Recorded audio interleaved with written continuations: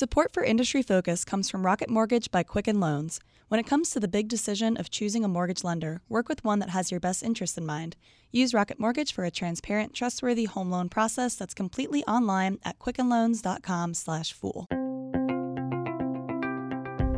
Welcome to Industry Focus, the podcast that dives into a different sector of the stock market every day. Today's sector is healthcare, and it is April 26th. I'm your host, Christine Hargis, and Fool.com healthcare contributor Todd Campbell is calling into Fool HQ in Alexandria, Virginia. Hi, Todd. What's new? Hi, Christine. It's Wednesday, and that means I give all the listeners the update on the weather forecast for lovely New Hampshire. All right, let's hear it. Rainy, cloudy, and chilly. Okay. Basically, the worst weather you could want for someone in New Hampshire who's just so eager to see some sunshine and get the warm weather going. But it's a perfect day to sit down and chat with you. All right. Fun fact about DC weather today, it is supposed to be the warmest at midnight because it's going to be so darn hot tomorrow that it's just going to get warmer and warmer all day today. So the high is at like 11:59 p.m. That is a fun fact. There you have it, the weather report. And now on to healthcare. So on today's show, we will be covering pharmacy benefit managers and also looking at how insurers have fared under the first 100 days of Trump's presidency. But first, we wanted to give a quick answer for Shiraz, one of our listeners who is currently stationed in Tokyo, and wanted us to cover the Fresenius and Akorn deal. And I hope that I'm saying that word right, Fresenius, which is a German healthcare giant. And they acquired this smaller drug maker called Akorn yesterday in a $4.3 billion deal.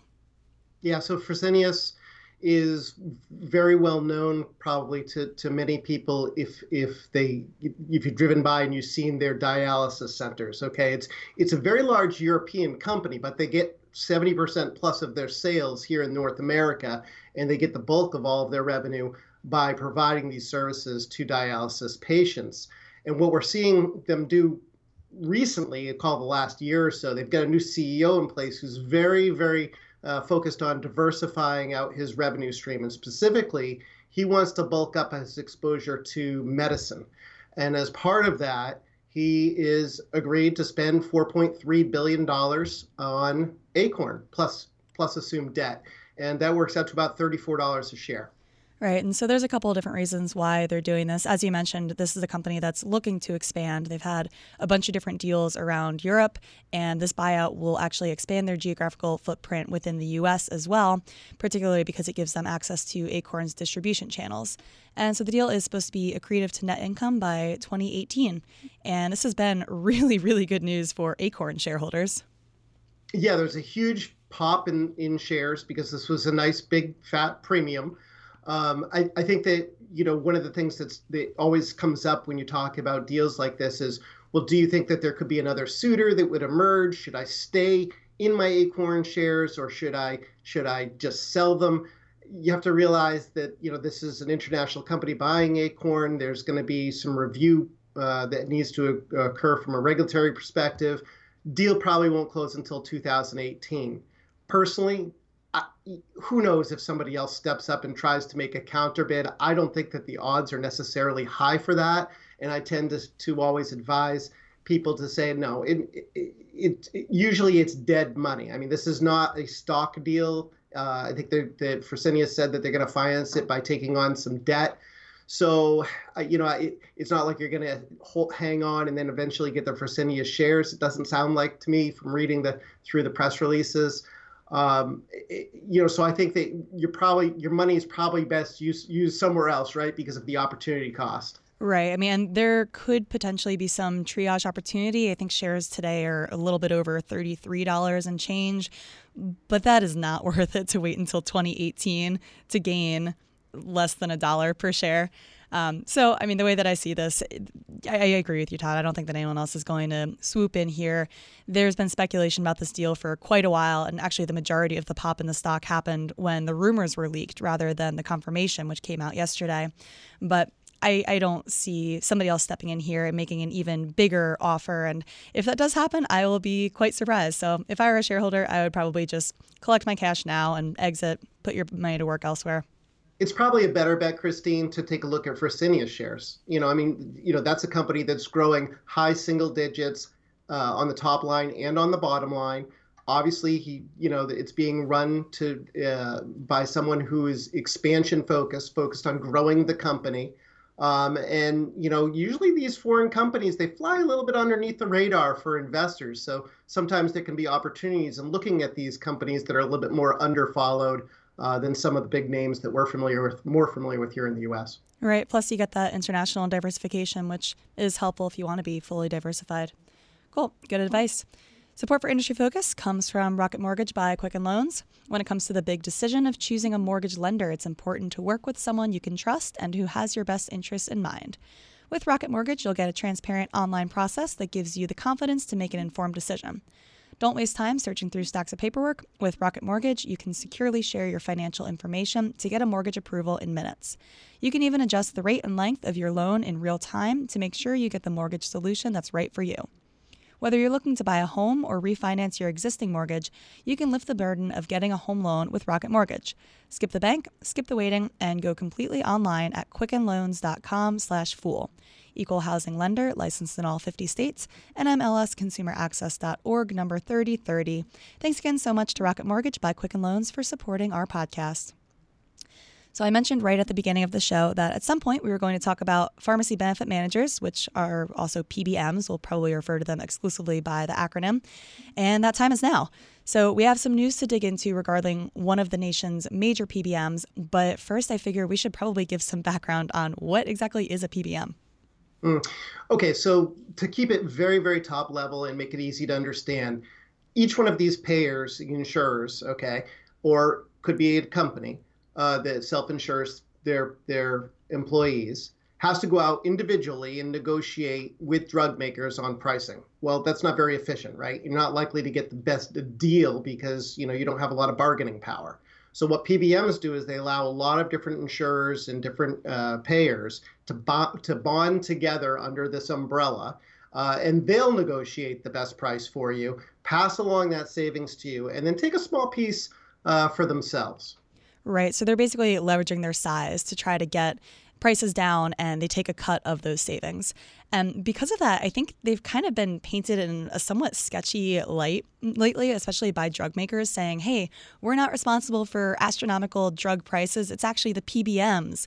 And I don't know, I think they've been kind of successful in tainting the reputation of PBMs, which that might not even be the right way to phrase it, because I don't think they had a reputation before people really started thinking about this issue. But now Christine, I think that a few years ago, they were being looked at as part of the solution.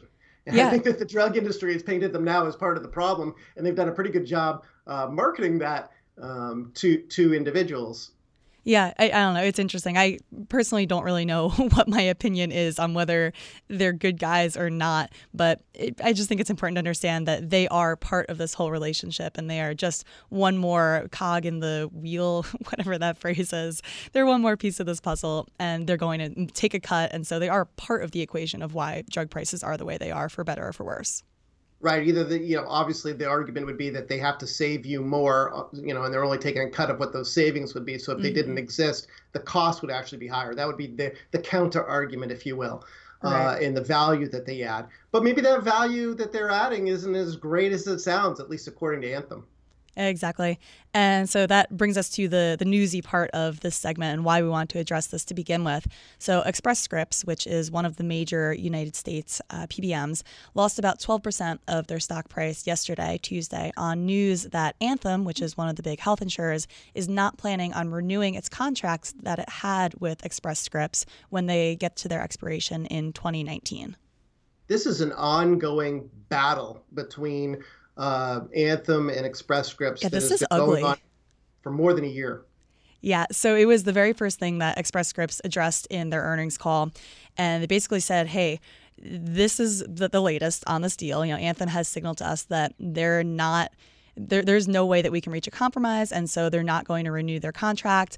And Express Scripts, to their credit, they were extremely transparent about exactly what will happen financially when/if they lose this, as well as some other big clients.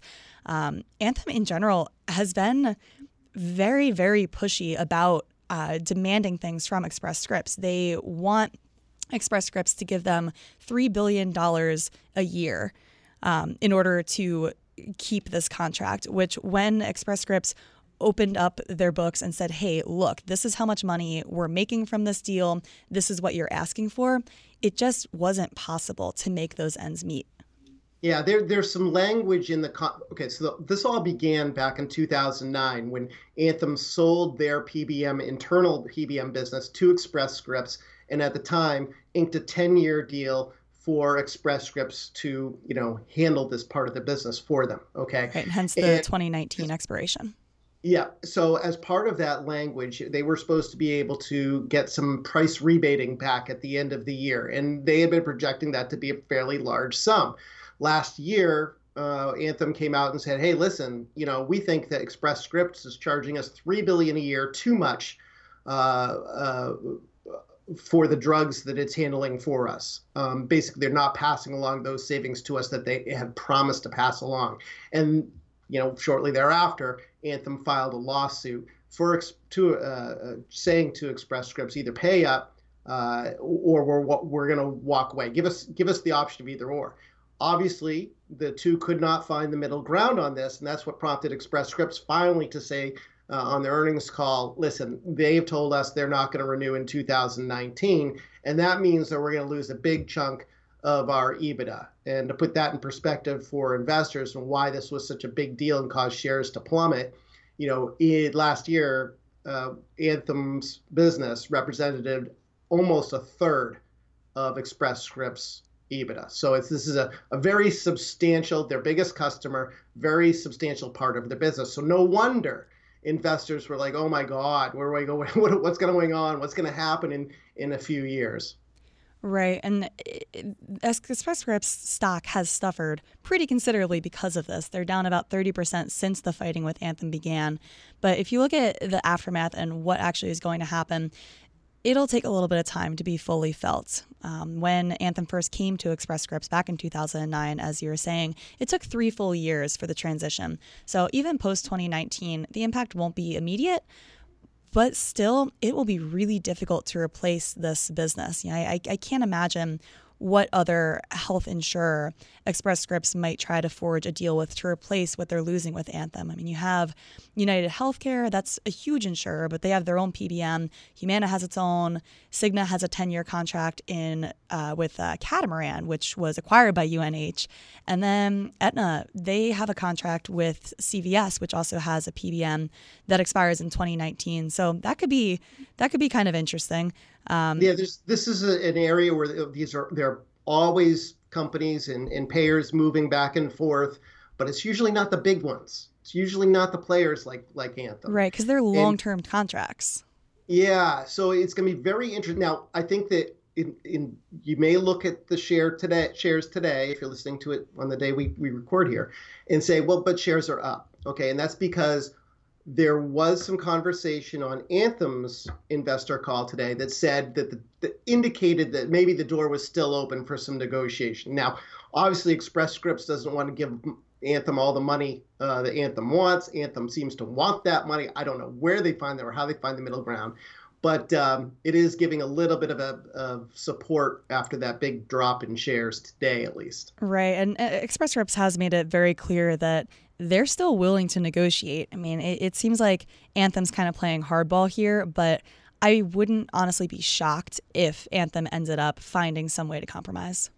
One of the takeaways here, Christine, for investors should be always be a little bit cautious when one customer accounts for a very big percentage of a company's business, right? Absolutely. That's a great takeaway. Yeah, that single risk factor is not something to be discounted. Now, that doesn't mean that you can't go in and make some money on Express Scripts. I mean, I think there's still a need for a business like Express Scripts. The debate would be, though, is Express Scripts the biggest player in the PBM business, or the best player, I should say, from here in the PBM business? I mean, maybe CVS is the best player because they have the most to gain. Yeah, if CVS won Anthem, that would certainly make them the biggest PBM. Yeah, and you've also got the potential for United Healthcare, which is a little bit more of a obviously a lot more diversified because it runs its own PBM, but it also has all this. It's the largest health insurer as well. So an investor may not want to, maybe they don't want to own a PBM and a separate health insurer in their portfolio, but they want a combination of the two. Well, United Healthcare fits the bill in that way. Right, lots of different ways to work that. So we covered the PBM side. Let's pivot now to the insurer side. Todd, this was your idea that you wanted to talk about post 100 days of Trump, or I guess we're coming up on it where it's in less than a week at this point. How are the major health insurers doing? Yeah, we're Trump 100-day watch, and we want to know what the impact is on insurers, right? We came into 2017 expecting that there would be a repeal and replacement deal put forth in Washington. I was a little surprised that it happened as quickly as it did, but sure enough, things are hard to do when you're talking about winning support from so many different people in both the House and potentially later on in the Senate. And as a result, that derailed Trump's first foray to try and repeal and replace. That was called the American Health Care Act, which you and I, Christine, discussed at some length in a show a couple months back, if anybody wants to go back and listen to that. So obviously, Trump has a huge, as part of his policy agenda, health insurance was going to be a huge part of that. So I thought it might be helpful to go back and say, okay, well, we're one quarter in, Q1 in the books. How did health insurers do? Was there any evidence that Trump's election is a good or a bad thing, or is it just business as usual? Right. So let's start first off with United Healthcare, who we've already mentioned a little bit on the show today, that they are an enormous health insurer in the United States. And they are kind of an interesting case because they basically opted out of Obamacare by saying, hey, we're not making any money here, so we'd rather not. No thanks. And so that put them in a kind of an interesting position looking at healthcare reform, because you would think that because of their lack of exposure to Obamacare, it wouldn't really affect them much whether Obamacare was repealed and replaced or not. How did that end up panning out? Well, it's all upside for United Health if you think about it that way, right? They were losing money on the Obamacare plan, so they stopped selling them, right? So that brings them back to flat. Now, if a replacement plan gets put in, and theoretically it's more favorable to insurers, which I think broadly speaking, people were anticipating that it would be more profitable for insurers because you need to have insurers play ball to be able to have any kind of a system succeed, right? So I think that there was a potential for a lot of upside, but it's really just business as usual for United Healthcare in Q1. This is like you mentioned, a Goliath. They're expected to do $200 billion in revenue this year. And if you look at their Q1 numbers, premiums alone were up 12% to $39 billion. So they made 12% more on premiums year over year in the quarter. And of course, that translated into earnings growth too. So, you had non-GAAP EPS that was reported in the quarter of $2.37. That was up 31%. So you've got earnings growing much more quickly than revenue, and both of them growing solidly in the double digits. Right. As you mentioned, United Health is extremely diversified. They are huge. Let's look at the other side of the spectrum there at a more niche player like Centene, who is mostly a Medicaid player. Centene's an interesting story too, right? Because if the replacement plan had got put into place, then you'd be wondering, okay, well, what's going to happen with Medicaid expansion states? Centene gets the majority of the bulk of its business from running Medicaid programs for different states. And part of the replacement plan was to cap enrollment in Medicaid expansion states at 2020 and then block grant money to states from there in, which would create a significant amount of uncertainty for their business. So again, since this is on hold, it's business as usual for the company. They reported strong revenue growth, but again, that's a little messy because they did an acquisition last year. So it's probably better to look at their EPS growth. And in the quarter, their earnings growth was up 51%. They reported $1.12 in non-GAAP EPS. So this is a company, obviously, that's making some money. And it's important to recognize that not only are they interesting at a minimum to recognize that while United Healthcare has said we don't want to have any part of Obamacare, Centene has said we think it's a good business to be in, and in fact we're looking to expand our participation in it in 2018, assuming that everything continues as is. They handle about 1.1 million Obamacare enrollees, and that's up from 680 something thousand last year. Two completely different approaches. So let's touch on one more, and I'm picking them because we were just talking about them in the PBM section, but how about Anthem? Yeah, Anthem just reported this morning. Unfortunately, wasn't able to listen to the conference call yet to my agenda for later on, but I did go through and tear through the press release. And again, like United Healthcare, I mean, United Healthcare is the biggest, right? Anthem's the second biggest. Everything seems to be going well. Now, Anthem still participates in Obamacare. You know, they offer plans in, I think it's like a dozen states, something like that. And they reported total revenue was up to 11% to $22.5 billion. So again, strong double-digit year-over-year growth. And their non-GAAP earnings per share in the quarter was $4.68, which was up 35% year over year. So regardless of all of the other chatter that we hear about Obamacare, not Obamacare, or whatever, you look at United Healthcare's results and Anthem's results, and from a growth perspective on the top and bottom line, they're kind of comparable. I mean, it doesn't seem like, you know, not participating or participating is really that big of a needle mover in terms of how much these companies are growing year over year. Yeah, that's interesting. One other point that stood out to me when I was looking at this, I was looking earlier today at different lobbying budgets across healthcare, and the America's Health Insurer Plans lobbying company, they decreased their budget going from 2016 to 2017, which really stood out in contrast to what some other healthcare lobbyists were doing. That was a 25% decline in their budget.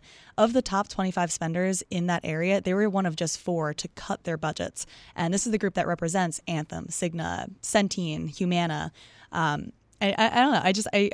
I think it's a really interesting dynamic to see what is going on in Washington. How are the different lobbyists reacting to it? How are the different insurers reacting to it? And then how are the stock prices reacting to it? And this is absolutely still something that remains in limbo, but it's still kind of fun to tease out the effects of the chatter.